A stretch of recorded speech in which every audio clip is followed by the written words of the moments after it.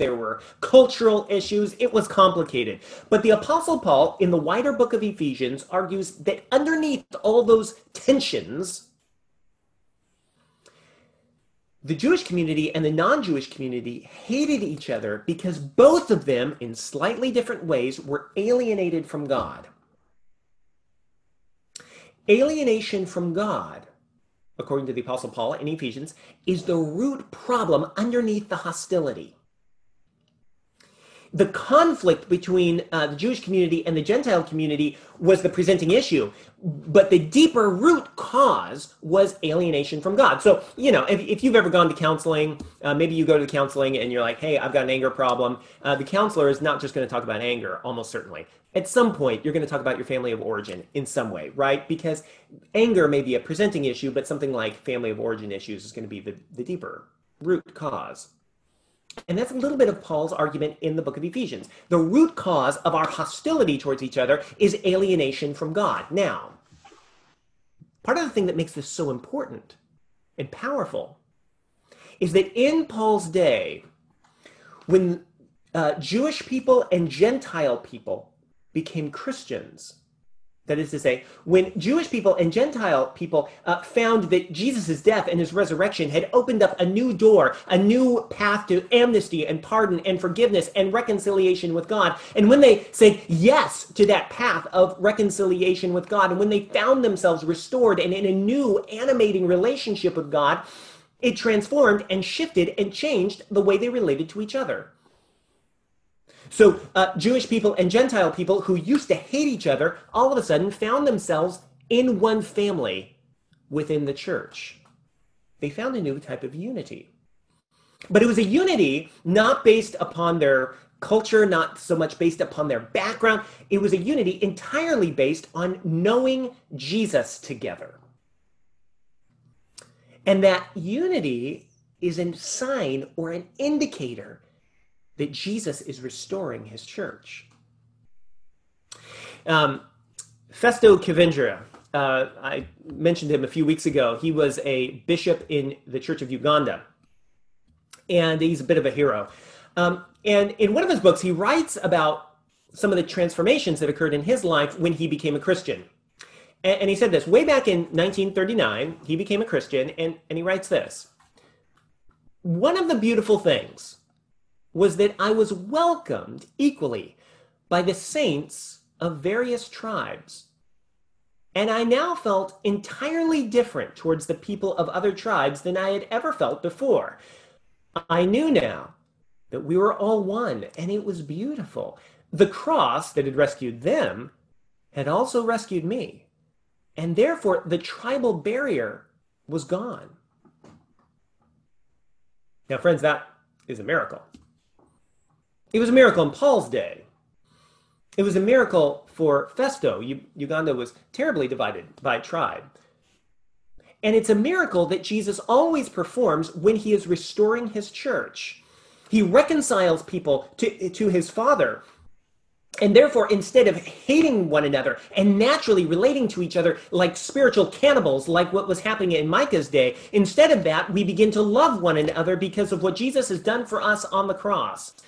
And I want to say this, Emmanuel, can you imagine if the church in our city and the church in our nation became famous for that kind of reconciliation with each other? Wouldn't that be glorious? And I get to tell you that that's a miracle that Jesus wants to do among us. But it's a miracle that only happens when our eyes are unflinchingly focused on Jesus. Let me quote from Bishop Festo again. He said this: my brothers told me, we are united, Festo, as long as the gaze of each one of us is fixed on Jesus. And as long as we allow Jesus daily to wash our dirty feet, meaning to forgive us day in and day out, and to walk in that dependence upon Jesus Christ. That's when their unity obtains. Now, that's Jesus' plan of restoration for the church. He wants us to lock eyes with him. And as we do that, we will begin to love each other And we will begin to demonstrate to the world that reconciliation is a real thing and that it is beautiful. And I can't imagine a more important way that we could serve our world. Okay. When Jesus restores his church, the first one thing he does is he moves us from disintegration of sin to unity that orbits around him. But then secondly, when Jesus restores his church, he moves us from immaturity to maturity. Look back at verse 13. It says that Jesus wants to bring us to, quote, mature manhood. What in the world does that mean? Well, thankfully, Paul keeps writing. Look at verse 14. So that we may no longer be children, tossed to and fro by the waves and carried around by every wind of doctrine, by human cunning, and by the craftiness and deceitful schemes. Now, to understand this verse and what Paul's saying, you have to have two images in your mind. You have to have the image of an immature adult who is acting like a child, on the one hand. And on the other hand, you have to have the image of a boat that's just being pummeled by winds and the storm. Keep both those images in your mind. And then go back to Micah. Because in Micah's day, Israel was hopelessly immature. And part of it was this. They were volatile and they were fearful, in part because they simply did not know who to follow. So there were lots of pressures, right? The Assyrian Empire, remember this? They were invading. Assyrian Empire was undefeated at that point. Israel's nation was in crisis. The economy was collapsing. Their religious life had gone to pieces. And all of Israel's leaders seemed to be pointing in different directions. Their prophets were proclaiming nonsense. Their business leaders were corrupt. Their political leaders were ridiculous. And all the leaders of Israel were everywhere pointing in different directions, but they were all united in the fact that they were pointing to stupid. They were pointing to dumb. And it sowed panic and chaos. Now, one of the exceptions was Micah himself, the prophet. Micah himself, the prophet, in chapter 7, verse 7, the last verse in our reading, he says that his eyes, in the midst of the chaos, his eyes are fixed, steady state upon his God. He's confident that God's going to see him through. His eyes are focused upon the Lord. Now, there's a certain kind of confident courage that Micah exhibits while the storm is raging around him because his eyes are fixed upon his God. And it's not that Micah's an escapist. He's not checking out. He's in it. He's right in the middle of the storm. But Micah is in the storm, but he's not defined by the chaos. He is walking steadily with his eyes fixed upon the Lord. And that's a little bit what Paul is describing by this concept of maturity. When the church is mature, we're not tossed around by the storm. Think about, again, an adult who's acting like a kid and is just erratic. That's an image of immaturity. Or think about a boat that's just being pummeled back and forth by every wave. That's an image of maturity. But the opposite is, imagine a boat with a ballast, with weight in the middle of its hull. And that weightiness causes it to gain stability so that when the waves crash against it, it stays on course. That's an image of maturity. Where do you get that from, Jim? Well, look at verse 15. We'll no longer be tossed to and fro, but rather, verse 15, speaking the truth in love, we are to grow up in every way into him who is the head, into Christ. Now, let me try to explain what I think this means. We are to lock eyes on Jesus Christ. As that happens, he builds unity between us. And then we keep locking our eyes on Jesus, and he will lead us with courage and with wisdom through the screaming chaos of our world. As our eyes look at Jesus, we'll know what stupid is, and we'll stay away from it, and we'll know what dumb is, and we'll say no thank you, but our eyes will be fixed upon Jesus Christ. That's how Paul got through it. Remember, he's writing this from prison. He's been incarcerated for a long time, and Rome was pressing him, and the Jewish leadership was pressing him, and even some of the Christians were pressing him. What kept him from freaking out and breaking down? Well, it's the same thing that has kept all great Christians on course throughout all ages. I think of William Wilberforce. You ever heard of him? I hope you have. He was a member of Parliament in the late 18th century and early 19th century in Britain. And he spent decades fighting the slave trade. And it was not popular. What kept him on course? Or I think of somebody like Mother Teresa, who lived amongst the poor. And in her own soul, as I understand it, suffered years of spiritual depression. What kept her on course? What kept them from freaking out and breaking down? What kept them solid and secure and on course in the midst of the raging waves? And what will keep us on course?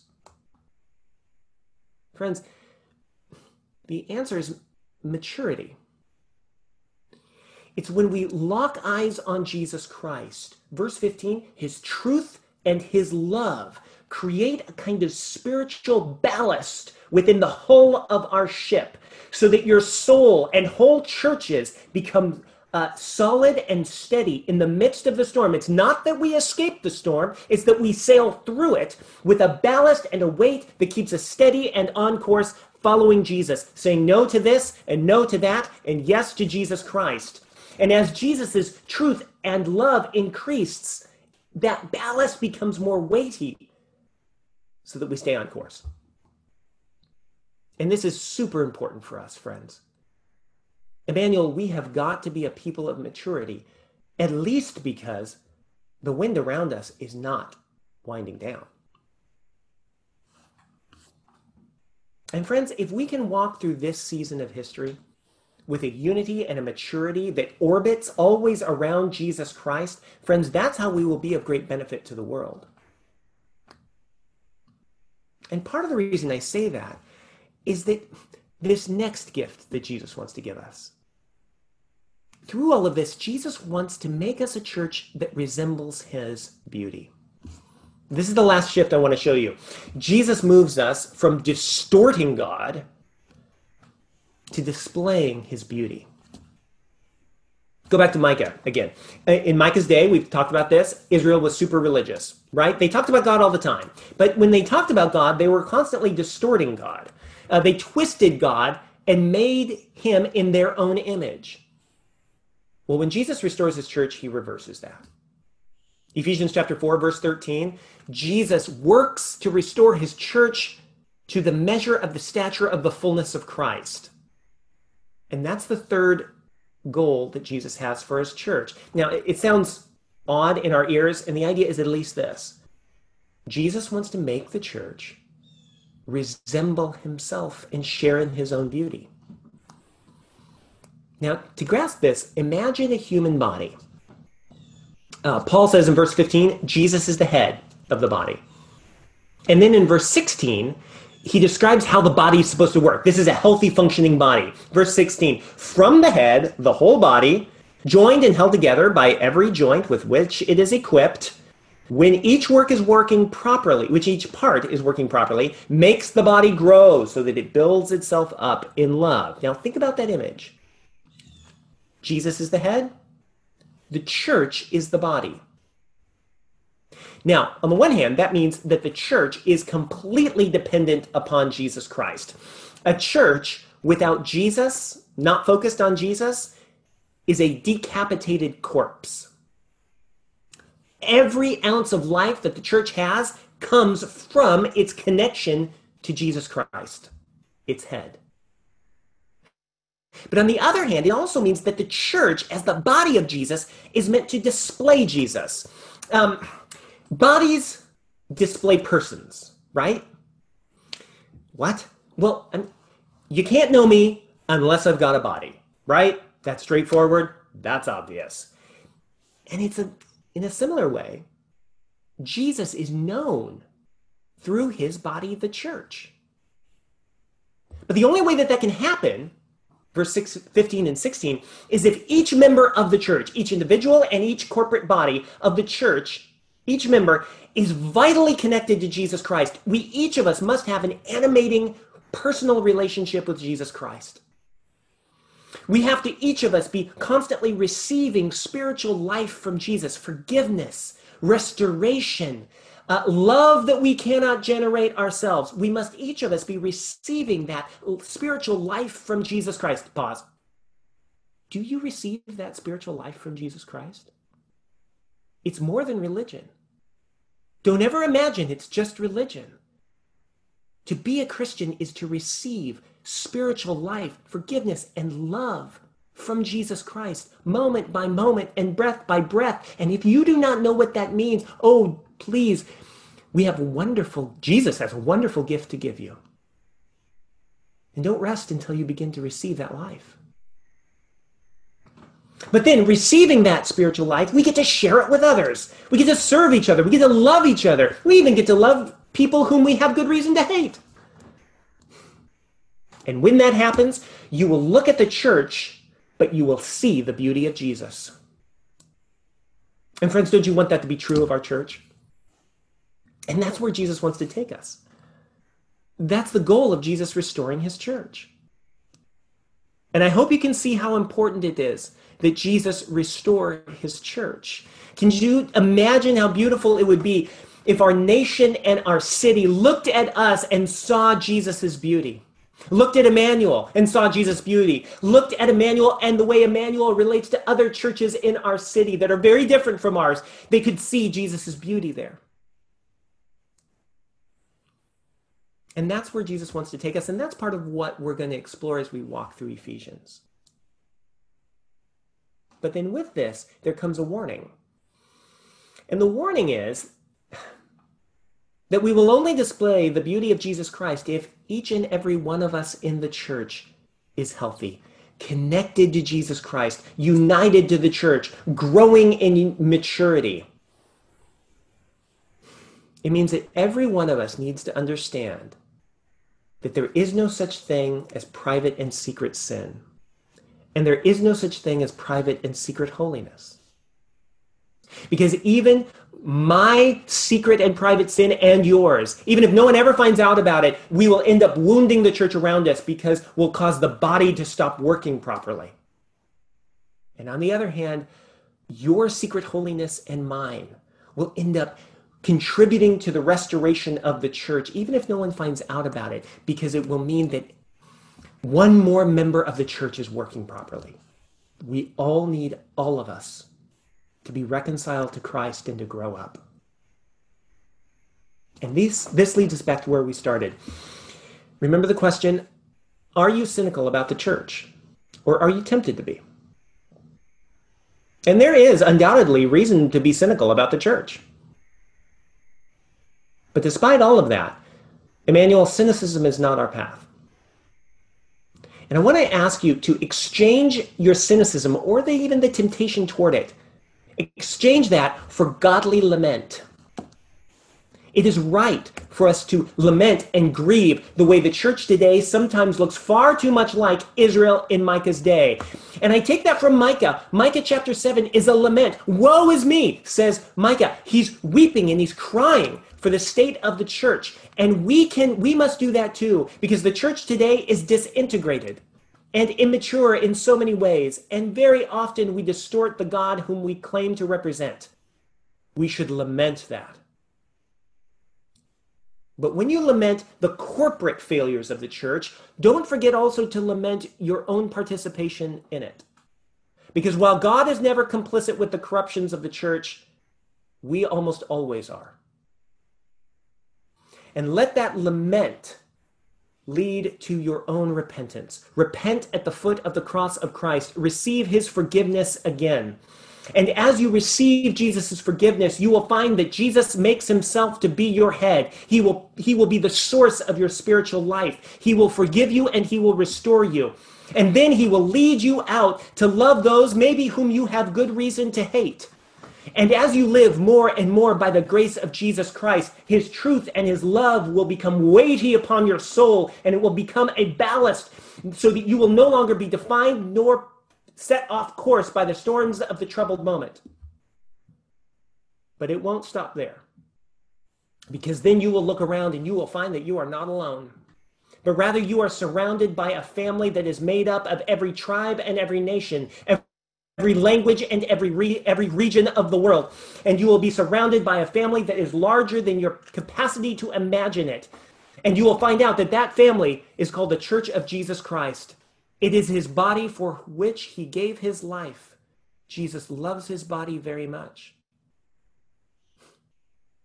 So friends, while we're busy lamenting and repenting, we will find that Jesus is busy restoring and building his church. And it will be a church that is beautiful because it shares in his beauty. Friends, that's where Jesus wants to take us. So will you consent to that work? Let's ask Jesus to take us there. Amen.